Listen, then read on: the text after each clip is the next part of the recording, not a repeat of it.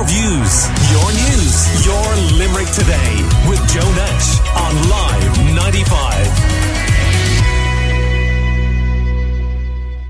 We are going to get some reaction now and during the show to Budget 2023, and Carmel Marnan, who is tax director at Deloitte in Limerick and was with us yesterday previewing the budget, is back this morning to react. Good morning to you, Carmel. Good morning, Joe. Well, your predictions were fairly spot on. What did you make of it overall? Yeah, I mean, certainly it was a very, I suppose, positive budget in the sense of there was plenty giveaways in it, and it was pretty much a bonanza from that point of view. And I think certainly just listening to the commentary as the course of the day went on, you know, I think generally the feeling was that the opposition wouldn't have much to, I suppose, complain about. Well, we have Sinn Féin's Maurice Quinnivan on in a couple of minutes, so we'll see whether he agrees with you on that or not, Carmel. But I think overall, I think, as we said yesterday, Joe, I suppose the big elephant in the room here, I suppose, potentially is, you know, we're seeing money being put back into people's hands, but I think it's fair to say it's certainly not going to be money that's staying in people's hands. It's going to be basically a question of potentially in one door and out the other to pay for all the costs associated with the increase in the cost of living. And I think the big elephant in the room, as we said yesterday, is how much are those costs going to come to, because as the months go on, things could get worse, and, you know, some of these measures may not just be sufficient or anywhere near sufficient to cover those. Carmel, in historic terms, how significant were the personal tax changes announced yesterday? Very significant, Joe, around the whole idea of now we're seeing indexation of the bands, so that, for example, you know, the big announcement yesterday in the income tax area was, as again had been kind of, I suppose, predicted, or certainly from, you know, the information that was floating around before the announcement yesterday, was that the standard rate will be brought up to €40,000. So that's a big deal, because on top of doing that as a current measure, the minister also said that, like, in future, the standard rate would effectively be linked to inflation. So that obviously, especially for people who, for example, are getting increases due to, say, increases in minimum wages and things like that, but they won't automatically find themselves, you know, paying more tax just because their income has gone up. So that's definitely a good news and a big move from where we would have been historically around income tax measures. And indexation, does that mean that this will become a permanent policy by the government now? Yes, that's what they've said, and that was in their programme for government. So, I mean, certainly depending on how inflation goes year to year and whether they need to do even any other kind of earlier budgets or mini budgets along the way, you'd expect to see other changes in that area as things go on. Is it fair in the sense that people who earn more are getting more out of it? And how does that stack up in relative terms? I suppose the view there is that, you know, if you're earning more than €40,000, you're going to make a saving now on foot of that income tax measure alone, because you have more income being taxed at the lower rate. As a single person, the estimate is that you'd save around €800, and double that if you're, you know, a married couple where both of the people are working. And I suppose the downside to that is if you are already and still, you know, will continue to earn less than that €40,000 mark, well then, you know, if you were below the 36,000 odd figure, Joe, that was at the 20% rate anyway, you're going to stay around there, well then that measure means nothing to you and there's no saving associated with it. So for people in that bracket, really on the income tax side, they will see minor adjustments around the fact that the USC bands have been extended a bit, and also that there's been some minor adjustments around credits. But I suppose the big ticket item from the income tax point of view was around that increase in the standard rate band. And if you're not receiving that level of income, well, then that's not much use to you. And the change to the USC and the personal tax credits, that was there for sure. They did something, but it would have less impact. Absolutely. I mean, particularly around the USC piece, it was very targeted, and they've done it in earlier years where they just amend the USC bands so that they're reflecting that there's going to be a change in the minimum wage from the 1st of January, and keeping people who are on that minimum wage and will see that increase out of the higher rates of USC. So the changes really there are very, you know, in the scheme of things, they're very minor. But as you point out, the big issue here is that every cent going in is coming out the door at roughly the same or a higher rate because of cost of living, inflation, energy. Yeah, and that's, I suppose, as I said, the budget was very positive in terms of, you know, there was a lot, it was a giveaway budget, but I suppose if you contrast to other years when there might have been, I suppose, talks around giveaway budgets, giveaways before would have been in the context of maybe people actually having more money in their pocket on foot of it. And okay, maybe people will have more money in their pocket now on foot of, paying less tax on their pay. But on the other side, certainly from a cost of living point of view, that money is going to be going back out again. So I don't think there's anybody going to be making savings here ultimately. Do you feel that if the Minister for Finance and Minister for Public Expenditure had gone much farther than this, that we might have found ourselves in a similar situation to the British government, who appeared to have made a complete dog's dinner of their mini budget on Friday, and even the IMF are intervening with dark statements of doom and gloom about the UK economy as a result? Yeah, I think, I suppose, to be fair to the position the government has found themselves in, there's a big unknown level here as to, how much worse, if I call it, things might become in terms of cost of living and energy costs in particular. So I think they've taken really positive steps now to target what we know right now. And certainly a lot of these once-off payments that we spoke about yesterday, Joe, that have come, that came out in the ether yesterday are really positive in that sense. But I think what they did kind of hold in reserve is the concept that, some of these measures may need to be looked at again in the new year as the winter period progresses. So to me, that suggests that, they are certainly open to doing, and I think it sounds like the funds are there to come back and do further tweaks. So I think their approach is better rather than doing everything up front now and having nothing left, which is obviously completely different to the position the UK found themselves in the first place. At least, they can go back to the drawing board again and do more if more is needed as things go on. OK. We'll be hearing a little bit later on. Independent Deputy Richard O'Donoghue in Limerick made a lively contribution to the debate. We'll chat live to Minister of State Patrick O'Donovan of Fine Gael. We'll talk to Fianna Fáil Minister for Education Norma Foley in a few minutes' time. Right now, and stay with us, Carmel Marnan of Deloitte in Limerick, we have Sinn Féin Limerick City TD Maurice Quinlivan on the line. Good morning to you. Good morning, Joe. Good morning to your listeners. What's your reaction to this budget? Well, look, there's obviously good stuff in the budget as well, but look, overall, I think it's I hate to use the phrase missed opportunity, but I think a lot more could have been done. People are really under pressure, and this budget won't have related for an awful lot of people. For instance, I don't see any significant intervention in the rental market. The government has brought in a €500 a rebate to renters, which is, for most people that's like 2 weeks' rent. It won't solve the problem that we're facing. What we really need, if we're dealing with the housing crisis, we need what we've been talking about for a huge number of years is 1 month refund of your rent and also a 3-year ban on rent increases. But aren't they forcing vacant properties back?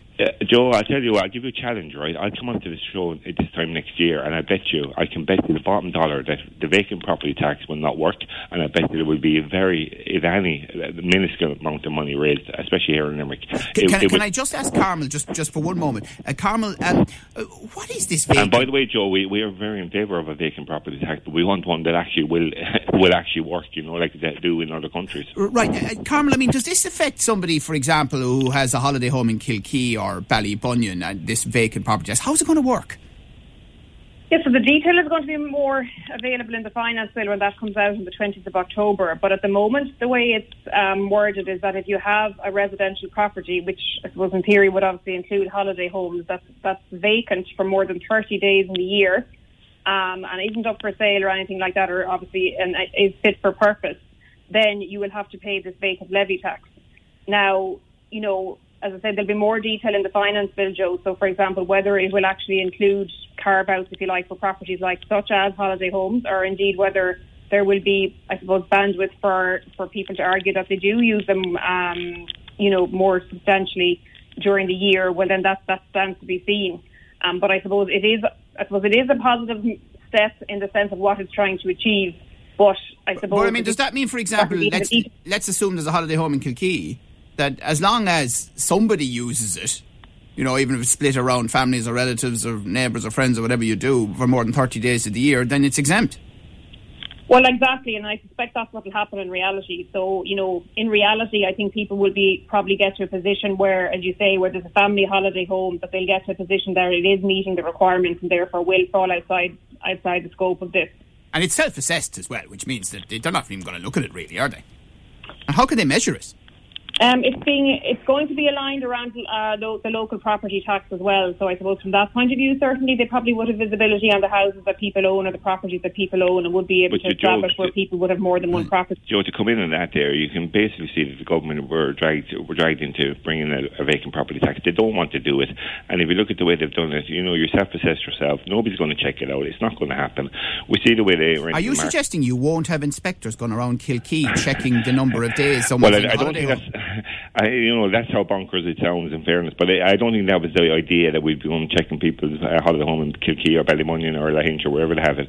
But the idea would be that you would actually put a proper tax onto properties that people could actually be living in, flats and investors have and stuff like that. It's simply not going to work, because firstly, there will be no people out checking it, and if there is a check, I don't think there'll be any follow-up on it. And we can see that with the way we do with private renting at the moment. If you're in a private rented property, and I deal with people every single day, if you're in a private rented property, we will come out and investigate it. The council will come out and investigate it, and I'm open to correction here, but every single investigation they do when private property fails, then there will be a list of stuff the landlord has to do. He might do one simple job, then he's seen as addressing the issue, and nobody ever comes back to it. And the vacant property tax will be the same. And I give you that challenge, Joe. Come ask me on this time next year, and I bet you nothing will be able to raise locally here in Limerick. It won't work. But overall, though, I mean, as even Carmel Mernan was saying there from Deloitte, if you listen to the commentary throughout the rest of the day, it's a difficult enough budget for the opposition to really criticise, isn't it? Because, I mean, a reasonable amount was done, and obviously no budget can do everything.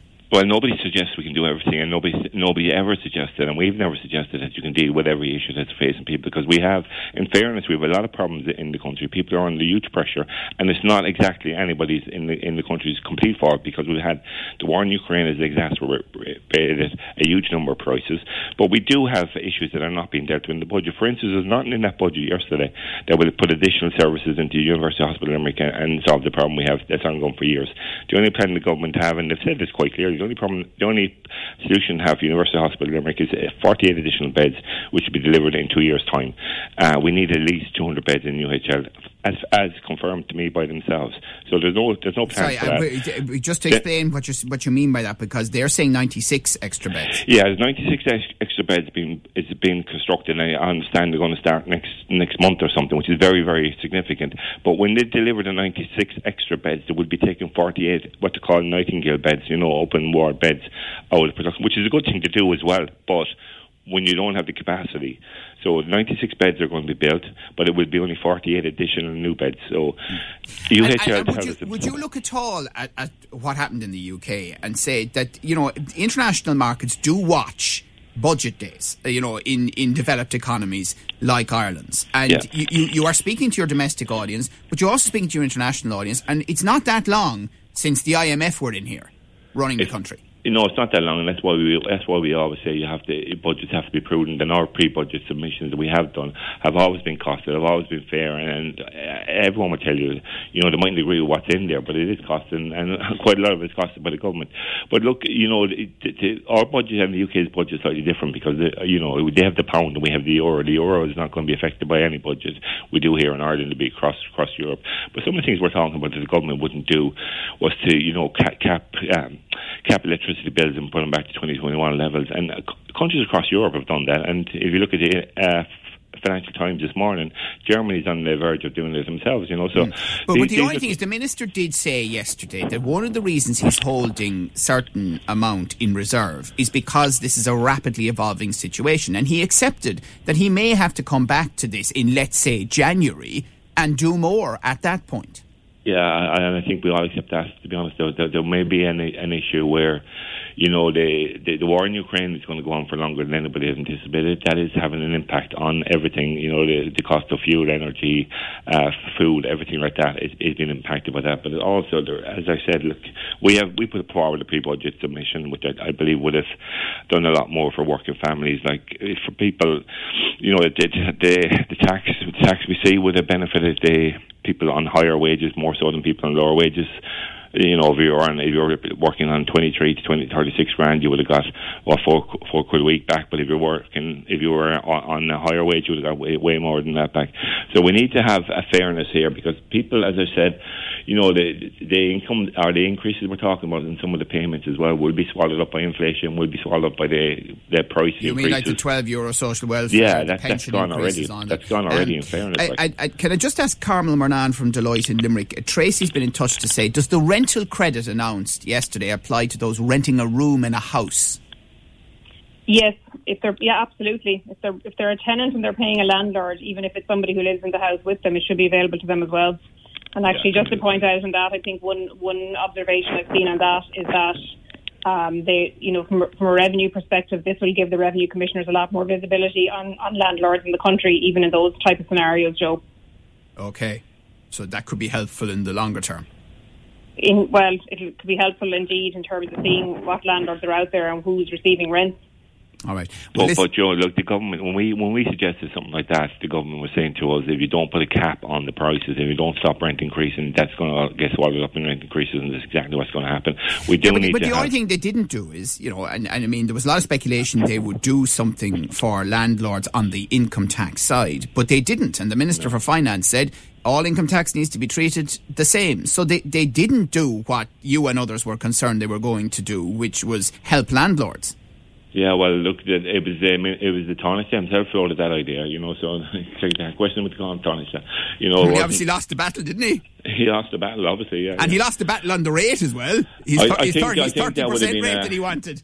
You know, that would have been like a lead balloon if that was suggested at the moment, the way, you know, people see that we have a crisis and, you know, there's okay, no well, look, I'm watching the clock here because I know you need to go. I'm chairing my committee. You're chairing a committee. Okay, well, we'll let you do that. And we're talking about low pay as well there, this committee. So, yeah, right, well, we might talk about that Monday. All right, thank you very much. Thanks very much. Appreciate that. That is Deputy Maurice Quinlivan there, Sinn Féin TD for Limerick City. And thanks to Carmel Murnan from Deloitte, Tax Director of Deloitte in Limerick, for your analysis again this morning.